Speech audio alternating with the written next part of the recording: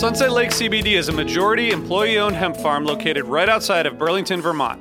Before they started growing hemp, Sunset Lake Farms produced cream for Ben & Jerry's. Sunset Lake CBD doesn't use any pesticides or herbicides to grow any of its hemp plants, and they use organic fertilizer and other sustainable farming techniques to ensure the long-term health of the soil and to minimize their carbon footprint. So like all of us, my days are really stressful. By the end of the night, my kids are in bed, I'm taking a minute to chill, but I'm still unwinding. I recently started using the Relax gummies infused with CBD isolate, reishi mushroom extract, and ashwagandha root extract. I'm really glad I tried these because they really helped me get ready for a good night of sleep, and I really think I sleep better, so I'd highly recommend it. So check out Sunset Lake CBD today at sunsetlakecbd.com and use the code HFPod for 20% off your order. That's sunsetlakecbd.com and use the code HFPod for 20% off your order. Farmer-owned, Vermont-grown, Sunset Lake CBD. When you need mealtime inspiration, it's worth shopping Kroger, where you'll find over 30,000 mouth-watering choices that excite your inner foodie. And no matter what tasty choice you make, you'll enjoy our everyday low prices, plus extra ways to save, like digital coupons worth over $600 each week. You can also save up to $1 off per gallon at the pump with fuel points. More savings and more inspiring flavors make shopping Kroger worth it every time. Kroger, fresh for everyone. Fuel restrictions apply. Hey listeners, I want to tell you about a sponsor, Music Masters Collective. They're a nonprofit organization that produces unique music events, providing opportunities for fans and artists to meet and collaborate in an inspired and creative atmosphere. Every week they host different events, all with the opportunity to learn from world-class musicians like Oteil Burbridge, Trouble No More, former members of the band, Milk Carton Kids, Nikki Glaspie, Bill Frisell, Sean Colvin, and many more. This June, join the Fab Four, Joan Osborne, John Sebastian, Marshall Crenshaw, and a great group of faculty for the debut of Magical Mystery Camp. This all-inclusive, once-in-a-lifetime music vacation experience in the heart of the Catskills will be packed with nightly performances, workshops, speakers, song circles, open mics, and a lot more. If you're a performing musician at any level, bring your instrument. If you're a music lover, bring your good spirit. It's an amazing experience for individuals, friends, and couples alike. Registration is open, spots are filling up, so check it out soon. And scholarships are available. Check out magicalmysterycamp.com/helpingfriendly to learn more.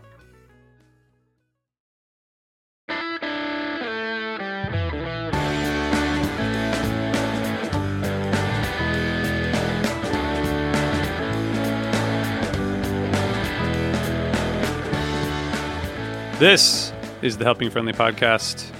We are back again. My name's RJ. I'm here with Jonathan. Howdy. Hi, Jonathan. How's it going? And I'm good, and I'm also here with Brian, who I assume is also good. I'm doing good. How are you? I'm fine. I'm just fine. I'm great.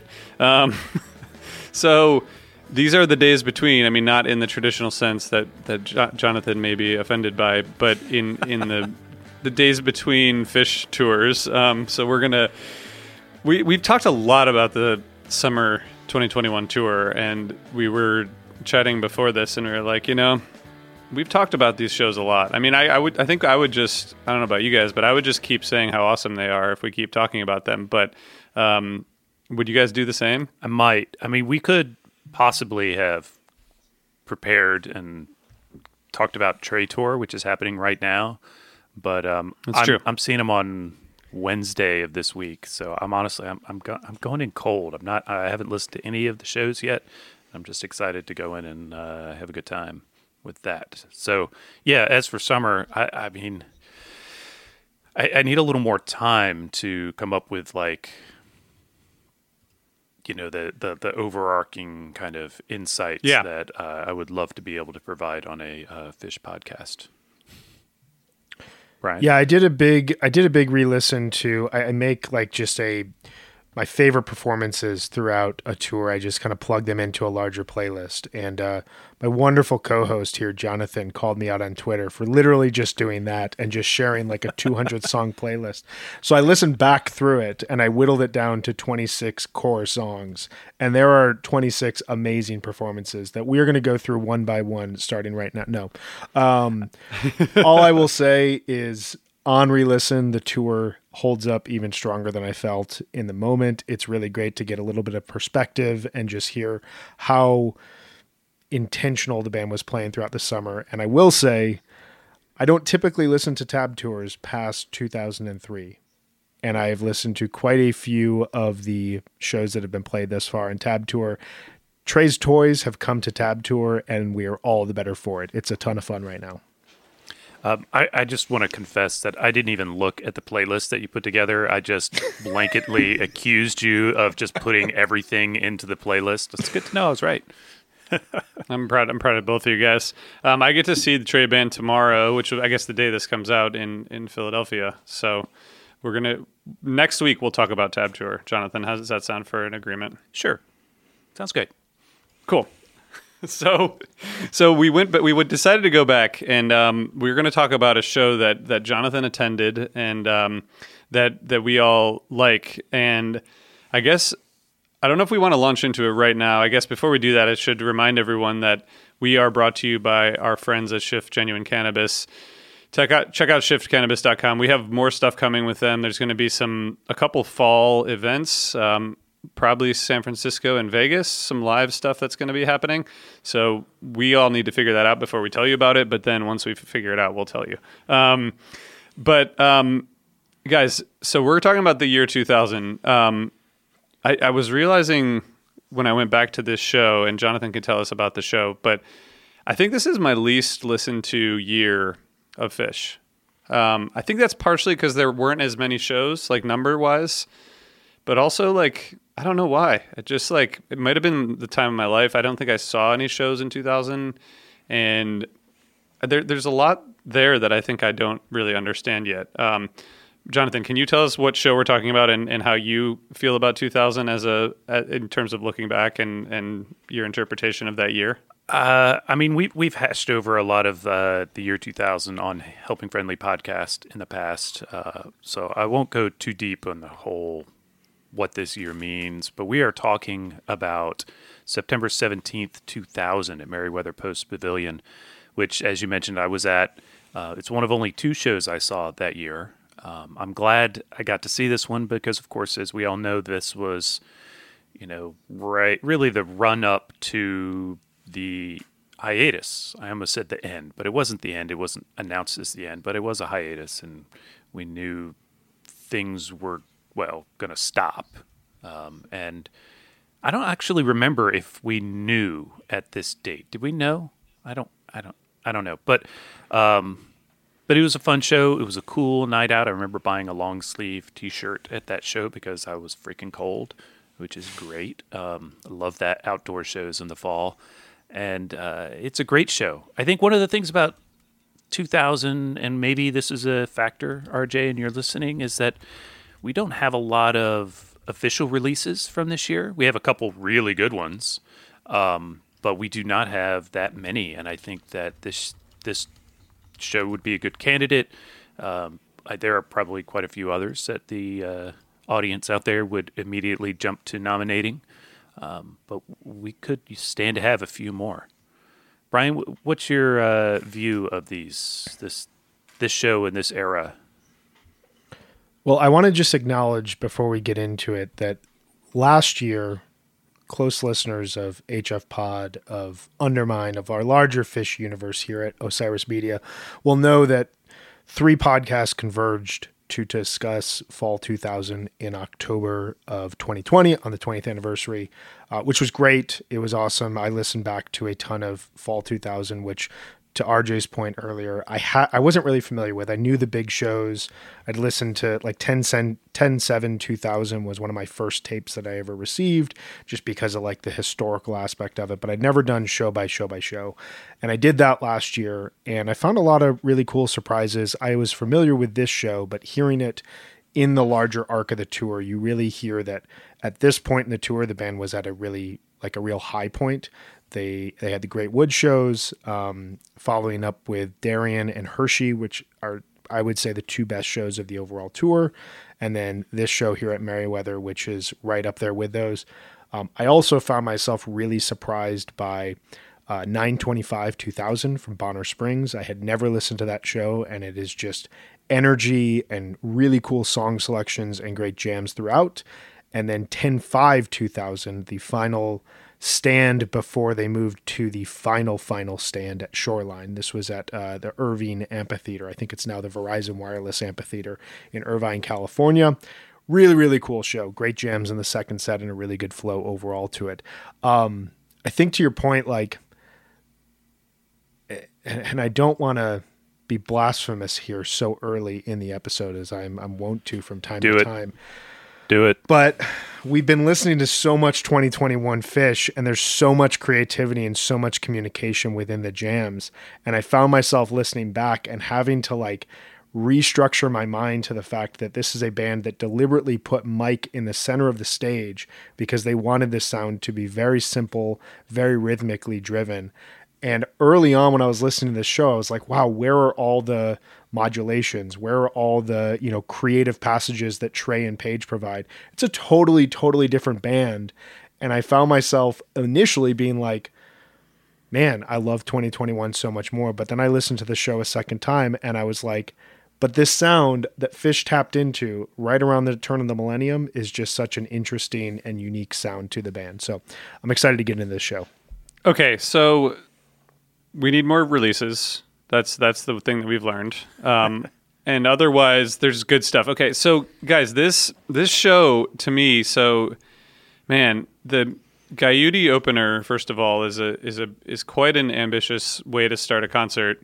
And like the first thing I was thinking when I started listening to this show was like, this doesn't seem like a band that needs or wants to take a break, right? And I guess that's like, I kind of forget. I mean, we learned through Alive Again, Trey's perspective on some of this, although that was much more about like 04 than, 02 to 04 than it was about 2000. But, for a band that's playing so well and I think having so much fun, I guess that just still is confounding to me. Am I missing like something very simple? Because I kind of forget now. I'm like, wait, why did they stop playing? Because they were kicking ass. Well, it was quite different than 4 years later, first of all. And we don't have to go into all the reasons. Yeah. We all know these things. But they were still playing really well. I mean, they felt like they had peaked at Big Cypress and maybe were gliding on that momentum, at least in their own minds. Musically, though, they're not resting. They're not slacking. They're still able to just go out there and produce. And this show really, I think, is a good indicator of that. They come out with Gaiuti, and it's just straight up rock fire. This is intense prog action just right out of the gate. And, Gaiuti is one of those songs. I saw the second Gaiuti. It's one of those songs that goes right back to where I begin with Phish. And this is so good. The tension on that last build, and it's great. I love it. Yeah, I think one thing when I think about the fact that the band felt in some ways like they were still at a high, why would they break up? I think coming off of Big Cypress, you think 4 years earlier they came off of December 31st, 1995, and they had to go through this basically year process of totally reinventing themselves before they came out with another peak sound in 1997. And I've got to imagine after they played Big Cypress, there was something so daunting about doing that reinvention process. And there's a lot about the 2000s sound to Phish that sounds very similar to late 1999. And it kind of sounds like a band that just knew we need to do something different, but do we have it in us? And are there other things that we want to do? Which is why you get these really great shows towards the tail end of their career. But one thing I will note, we'll get into this later here in the set, but there's 3 major compositions in this first set alone. Like, you talk about a band that seems like they don't want to take a break. Like, they're attempting 3 of their more complicated songs in a 90-minute stand, while also, and we'll get into it, playing jams that just sound in line with the absolute best of the era. So it's a really interesting choice for the opener, especially coming off of like where they're at this point in time. So we jump there into the second slot is one of the best Chugel songs that Phish has ever written, Back on the Train, which I always forget when I listen to these late 1.0 versions. It's so chill, and it kind of ends on the fade out. It doesn't build up to the big rocking solo that we would get in 3.0. I'm curious, like at this time, what were your guys' impressions? You guys were seeing Phish at this point. I was not yet. What were your impressions of a song like Back on the Train in 2000 versus where it is now? You know, it's a farmhouse tune, right? So, which was, you know, the album of the day, and they start, and I guess first heard Trey do this in '99. So they start playing. There's actually the one nice thing about listening to audience tapes here. You can hear a huge response from the audience when they start playing it. But what I noticed was Trey leaning into that like country funk kind of, you know, you hear the little train sound in his guitar licks and stuff, which he doesn't really dwell on these days. And it was, it was a very different sound. I dug it. Yeah. I mean, it was fun. I think, new song, which is sort of surprising, but yeah. I think to me, this set has like 5 10-minute plus songs in it, which I think is probably, you know, not that uncommon for late 1.0, 99, 2000. But like this song, I mean, this is like, you know, I guess it's probably 7 minutes or so, but it does feel like they're not in a hurry to get on to the next song, you know? And it's fun. I guess I don't know. I never really got this song, to be honest. I mean, it's always fun, but it's like, you know, it's great live for sure. It's a good dancer. Well, yeah, when you listen back to it, you're like, okay, that's fine. But it's great. It's so fun live, especially when they were really taking it seriously with regard to the train movements. But the bathtub gin that comes next is like almost 20 minutes, and that's sort of like the highlight of the millennial sound as coined by Mr. Miner back in the day, right? That's like it's got this like, I mean, I don't know, it all feels very, very laid back, but also they're just in outer space, like very quickly. Yeah, I was listening to this, and I was talking to Jonathan before we started recording, like there's such a similarity to me with this version from a hose factor and from like a building intensity to 628 2000. But the biggest difference is that version, like Fishman hits a drum fill and they just go into like hyperdrive in June 2000, and it's like incredibly fast. It's just relentless. This is somehow so intense, and like it's just Trey just like throwing out, you know, line after line after line that's just like being eaten up by the crowd. But it's so chill. I have no idea how you play this intensely while also just like, it feels like they're just like sitting back and just letting the music take them. It's unbelievable performance.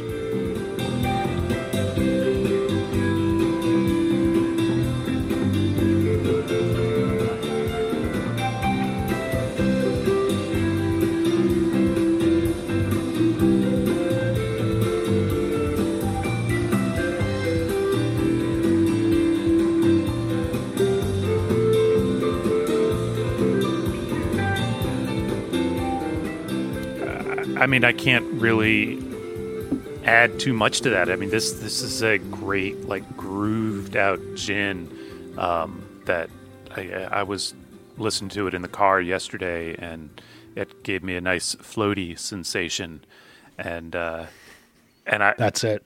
I love that. So this is just an out, and it just kind of goes. It doesn't modulate, as you were saying earlier. There's not a lot of that happening here. It just kind of gets into the space and kind of hangs there, and just long enough you could possibly forget that we're listening to Bathtub Gin, and then they bring it back and actually close out the song nicely. And I perfect, outstanding first set groove. Yeah, great mid-first set jam. And then we get into a couple songs that, for me, like they fit really well here in the first set vibe, like kind of the late summer, early fall. You mentioned you put on a long sleeve shirt. Like mid-September in Maryland is one of my favorite times of year in that part of the country. It's just like summer just like ends, but the weather is still perfect. I absolutely love it. And Limb by Limb, MoMA, and Lawn Boy all just complement it really nicely. There's good grooves in there. You've got two Story of the Ghost songs back to back, two of my favorites. Limb by Limb, I will hear at every show and be happy. Do you guys have any specific thoughts about this kind of trio of songs midway through the set? I enjoyed them. I listened to the MoMA a few times because it is a good kind of, again, another good first set groove. Doesn't really get out and get too weird or anything like that. But I want to hear RJ's Limb by Limb rating for this. I mean, this is it's a great first set. There's the Limb by Limb, again, pushing 10 minutes of just like, laid back exploration. I think, the set is fine. I mean, I think the Curtain With, I know that Jonathan, this was your first and only Curtain With. Yeah. You're getting ahead of us though, but yeah. I know, but that's the highlight of the rest of the set to me. It's like bookended by the bathtub gin and the Curtain With. Well, but the Fluffhead was, let us not leave aside this big Fluffhead. Like, and I say big because any Fluffhead is kind of big. It's not a short tune, and this one was well delivered. It was well received. It's freaking great. And the set could have just ended there and been perfect. Nobody would have complained. Yeah. I wouldn't have then. I wouldn't now. And let's go ahead. We'll go there. The Curtain. So they play the Curtain With. They start playing the Curtain. They busted out the With for the first time, and I don't remember off the top of my head, but quite a few years that summer at Deer Creek. And Curtain With is already one of my favorite songs. The idea that it was back on the table was... I don't want to say I was obsessed with the notion, but it was in my head, and they start playing the Curtain. I was like, oh my God, please. This is like me right up until Big Cypress praying for hydrogen to come out of Mike's song every time I see Mike's song, because they wouldn't do it for me until then. And so here we are, they're playing the Curtain, and I'm trying to enjoy the moment, but also just like, please go there. And then they did.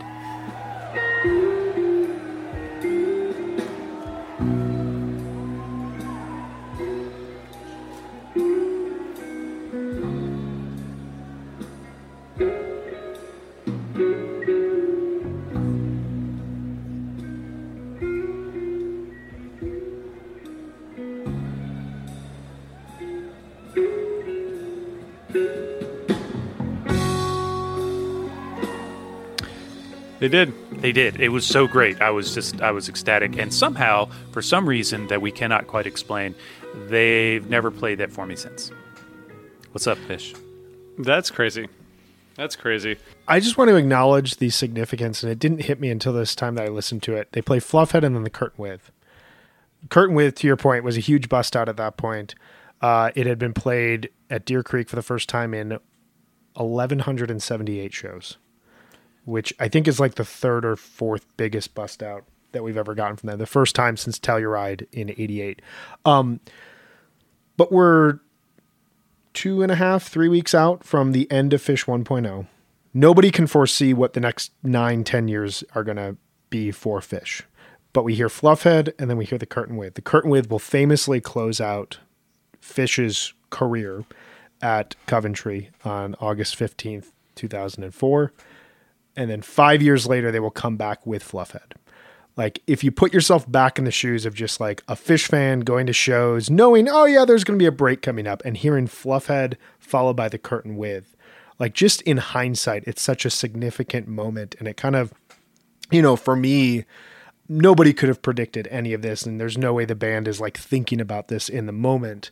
But like for me, it's one of those little nuggets within Fish history where you just hear these two songs that over the next 10, 15 years are going to have such significance for the band, for their fans, and they're right next to each other. And they have it at this point. I mean, these are old school Fish songs. You know, I knew it then in a different way that I know it now, but I knew it then. Curtain With had been played once since 1988. Once. That's crazy. And you it was imagine how important to many me. Fish fans like had gotten into Fish in the previous 5 or 6 years when they ballooned in the 90s, Right. and knew of The Curtain as a 7-minute song that directly leads into a jam, another song type of thing. But here it's got this other section tacked on. I wonder how many people had no idea what they were listening to at that moment. I mean, I had a 91 tape with this 1988 Fish filler that had a Curtain With on it, and it was not even labeled correctly, so I had no idea where it was from. I don't remember now where it was from, but I listened to that filler so much. And so this was kind of a big deal for me. And then, they played the Chalk Dust Torture. That was cool. They didn't want to stop playing that set. No. The Curtain With, I noticed Trey using the Leslie, which I thought was notable for some reason. But maybe he was using it a lot in 2000. I think so. I think it was not uncommon. It certainly sounded good here. It does. Before we talk about set 2, let's hear a brief word from our friends at Shift Genuine Cannabis.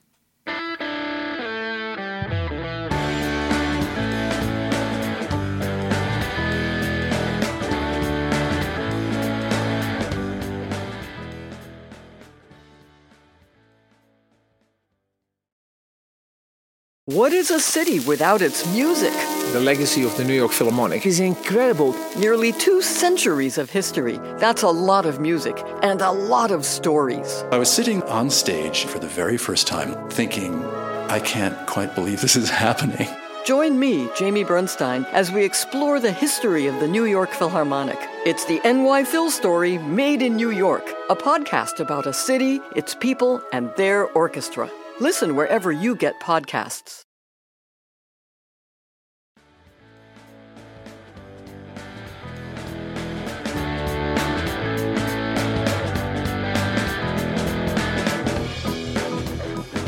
Jonathan, you got a 5-song second set.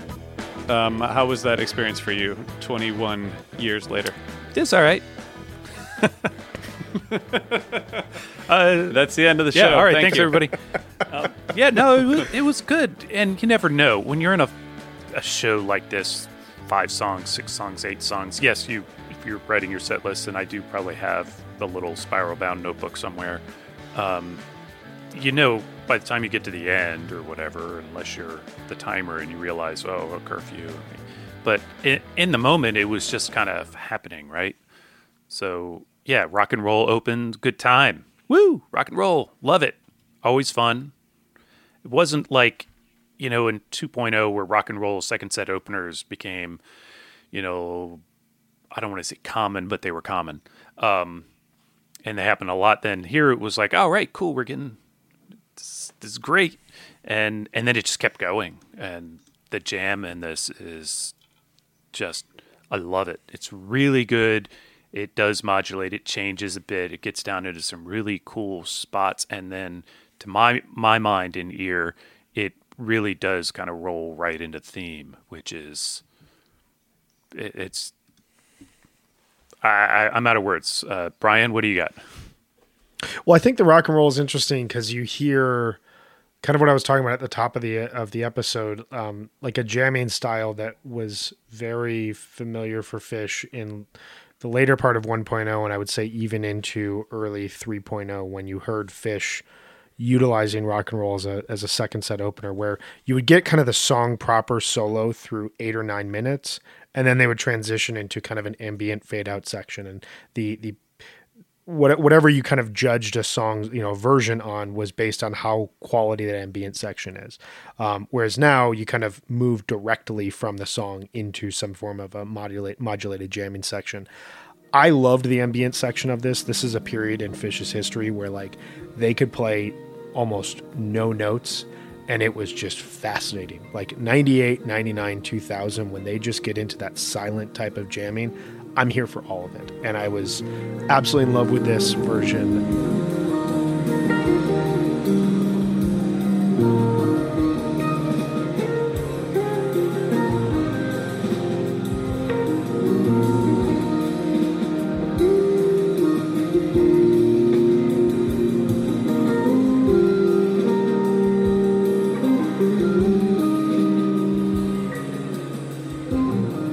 tape that I have, like, you know, I was listening on re-listen. It's one of those great tapes where, like, you can hear the room, you can hear the audience, and, like, the band sounds slightly distant. And I love that type of sound to listen to Phish shows. Like, give me soundboards for, you know, the best shows, but like I prefer to listen to most shows in this sort of format because it just works really well with this type of jamming. And I don't know of a better landing pad at that point that they would play regularly, other than, you know, maybe they could have gone into like, oh, what's the use? But the theme, like when Fishman comes in with the hi-hat, it's a perfect little segue. What do you think, RJ? Yeah, I mean the whole second set is kind of one long jam, you know, in a way, which is pretty cool. And I don't want to get ahead of ourselves, but I think the Mango song, I mean, that there are parts of this show that are more well known than others because I think they've been highlighted in other places, right? But that Mango song, sort of whole Doglog Mango song into Free thing, kind of reminded me of the last night at Dick's, like where there was just like this sound. It was just sort of like a consistent sound, you know? Yeah. And it wasn't really like about the song. It was just like they were just in this sound, and no matter what they played, they kind of just like went back into that sound, which is a pretty cool thing. Maybe, do you guys think that happened a lot in 2000, or does this show stick out? I don't, and I think, you know, to Jonathan's point earlier, that like you're not really aware you're getting a 5-song fluid second set until you look back and you listen to it. This is one of those shows for me that I didn't discover until well after the fact. And I think I heard it for the first time at some point in like mid 2003, 2004, when I was really collecting a lot of early Phish tapes. And, you know, this is a set that, to your point, they're returning to a sound. It feels really fluid. It feels really thematic. It feels like when they ended Free, that's it. There's no need for another ballad thrown in. There's no need for a Golgi apparatus. This is it. This is the statement that we've made. And those types of sets, you just press play on and you walk away and listen to, and that's it. What do you think, John? Yeah, I mean, they land just beautifully into that, as you said, you know, the ambient, the quiet space, and then Theme comes out of that. Theme it bubbles beautifully into its final roar, and then the jam proceeds from that. And Mike really seems to be the guy who says, hey, we're playing Doglog now, and you can hear it in the bass, and the audience eats it up. I know we did, and it's beautiful. Like, it's really just a great transition that is one of the great transitions that they've done, like, just to move into that so fluidly. And Doglog is, I guess you could argue it's just Doglog, but it's a great version of that song. It wasn't common. I think it's less common now, actually, but so we were very excited for that. And I will just, because RJ's already cracked this nut, I will just say, then they pull out the Mango song. Like, what? Because Mango is not, you know, again, it's also not something they were playing every night. Right. By a fair sight, they maybe played it 6 times in 2000, which actually seems like a lot now that I say it out loud. But yeah, so God, this show is so fun. I don't think that it's overlooked, but people, if you haven't checked it out in a while, I hope they will, because man, it's just so good. It's just riches, just a wealth of just great stuff. Well, I just wanted to say that I think this is like a part of this exploration of this tour, which again, we did go through October particularly, but last year, but there's some ups and downs, you know, like and you caught like a pretty high note in terms of like the energy and the improv, and just, it seems like they were into it. You know, the show from the next night at Blossom, which is a 4-song second set, which were, you know, common, but that was like in the middle of like an amazing Haley's jam. Trey just like walked off the stage. So clearly there were some like weird vibes during this tour, right? Of course, because they like were breaking up, but it's like going on a date with someone after you told them you're breaking up with them. Like, that's like kind of, it's gotta be a little weird. It's like breaking up with them while you're waiting for the appetizer and then sticking around all the way through dessert. You know? Like, Right, exactly. So the ups and downs, and I know Brian, you've listened to and suggested a bunch of stuff from this tour for me because I'm going back to it. But there I guess the theme is like there were a lot of ups and downs, and this was like a really really solid show, and they've always played great shows at Merriweather, and it seems like a pretty traditionally like kind of amazing venue for Phish, and I'm just glad that you got to see it. Yeah. And I don't want to sleep on the transition into Free because they finished Mango and they just like now for some ripping guitar rock, and I spell that with RAWK. That's rock, and it's so good, and a nice kind of light but fun encore. Contact, Rocky Top. A lot of people hate on Rocky Top, but I think they play it when they're having a good time. It's just fun. And Contact, they don't play unless they're feeling it, I think. So, just really it is one of the high points. Tour got a little dark and weird later on. I think that while I would have liked to have seen more of the shows from this tour, I'm glad this is the one I got. Yeah. One thing I want to highlight quickly, just jumping back in time, is the dog log. I think one thing that we love to get into that makes Phish so unique is this feels like a serious set of music. This feels like the guys were completely locked in musically, and yet they throw in a song about stepping in dog shit midway through, which is like the most Phish thing to do in a very serious second set. But I was looking just at the stats quickly. This is the fifth dog log that's been played since 95. The last, like, if you take it from the dog log show of 12/11/95, they played it once in 97, twice in 98, once in 99, and then here. Since then, they played it at and then they played it on June 20th, 2012 in Portsmouth, Virginia, and they haven't played it since. I think we're ripe for a dog log bust out. I would love to have that happen. But yeah, if you move through the second set, Mango is one of those songs that has occasionally jammed and somehow finds its way into these jams. You can listen to the Alpine 99 version that goes into the Happy Whip and Dung song, which is another bizarre. I think that's the only version of that Sick It disc song that had ever been played. But, Mango figures out its way of being in the right place at the right time in a set, and it's kind of like half of a cool down, half of a build up towards the end. It's always slightly rare, so everyone's really excited to hear it.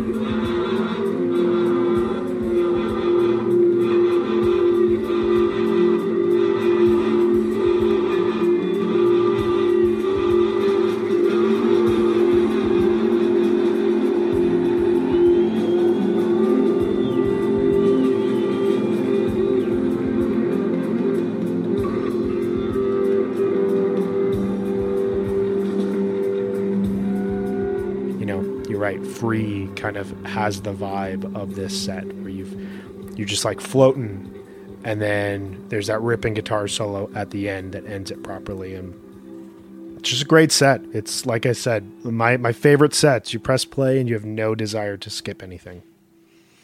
Absolutely. It's got flow is the word. That's it. It's got it. Flow. It's got it. I've heard from one of our listeners that there's no points for flow, which I was surprised to hear recently. If you're listening and you know who you are, I strongly disagree. But we'll strongly very disagree. strongly. I know. I agree. You got to see. I want to see the I want to see the point rating schemes. But I know we're near the end. For but now, should we'll we just tell just people like to listen to the show? Should we just dive into a conversation about flow right now? Is that what? Like. That would interrupt the flow. Yeah. No, I mean, look, flow isn't everything. It's not the only thing. There's obviously lots of factors that make up a good set or a show or a tour or what have you. But flow can make up for or even justify song selections that you might not choose to go for just cold. Like you might not choose to pick that song if you're just putting on one, but sometimes it's right. That's flow. I don't know how you can disregard it as a important factor in what elevates a set. I don't want to break the flow, but yes, that is it. You said it. And now I'm walking off the set of this podcast. But wait, this is our fall. We weren't going to end here. Moment. We've got at least another one written down on the paper. So. Yeah, we do. We do. Thanks for bringing this up. This is a good one to go back to. I think this is I would prefer to listen to 2000 over 2.0 or at least over 2004. 2003 is different, I think, but in terms of like this sound, there's a lot of good stuff in this tour. So I'm gonna keep going back to fall 2000. Well, it's not like we can do a 20 years later look back right now. So. Yeah, exactly. Any final words, guys, before we wrap it up? Flow. All right. Thanks for listening. We're going to be back next week with some more flow. We'll see you guys soon. Thanks for tuning in. Thanks. Thank you.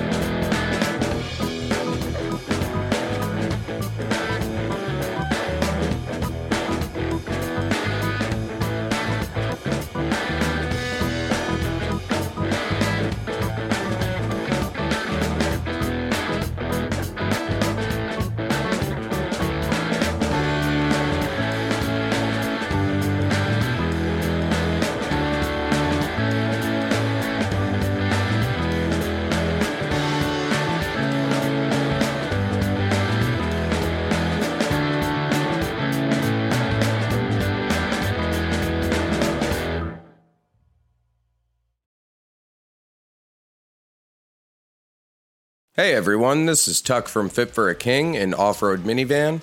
Every week I bring you fun interviews alongside your favorite metalcore entertainers with my new podcast, Get Tucked. Join me every Monday with bands like Counterparts, Crystal Lake, like Moths to Flames, and many more. We play unsigned and undiscovered bands, deep dive into each artist's history, and of course provide the greatest breakdowns in current metalcore. Tune in to Get Tucked every Monday, out now through Sound Talent Media. Bowie, Dylan, Marley. You've heard the names and maybe you've heard their songs, but what about the stories behind the records that made titans of music like these so universally loved and important? Join me, Josh Adam Myers, host of The 500, as each week I go through a different album from Rolling Stone magazine's 500 Greatest Albums list from 2012 with an incredible lineup of comedians, actors, and musicians talking about how the music has impacted their lives. New episodes of The 500 come out every Wednesday. Listen now wherever you get your podcasts.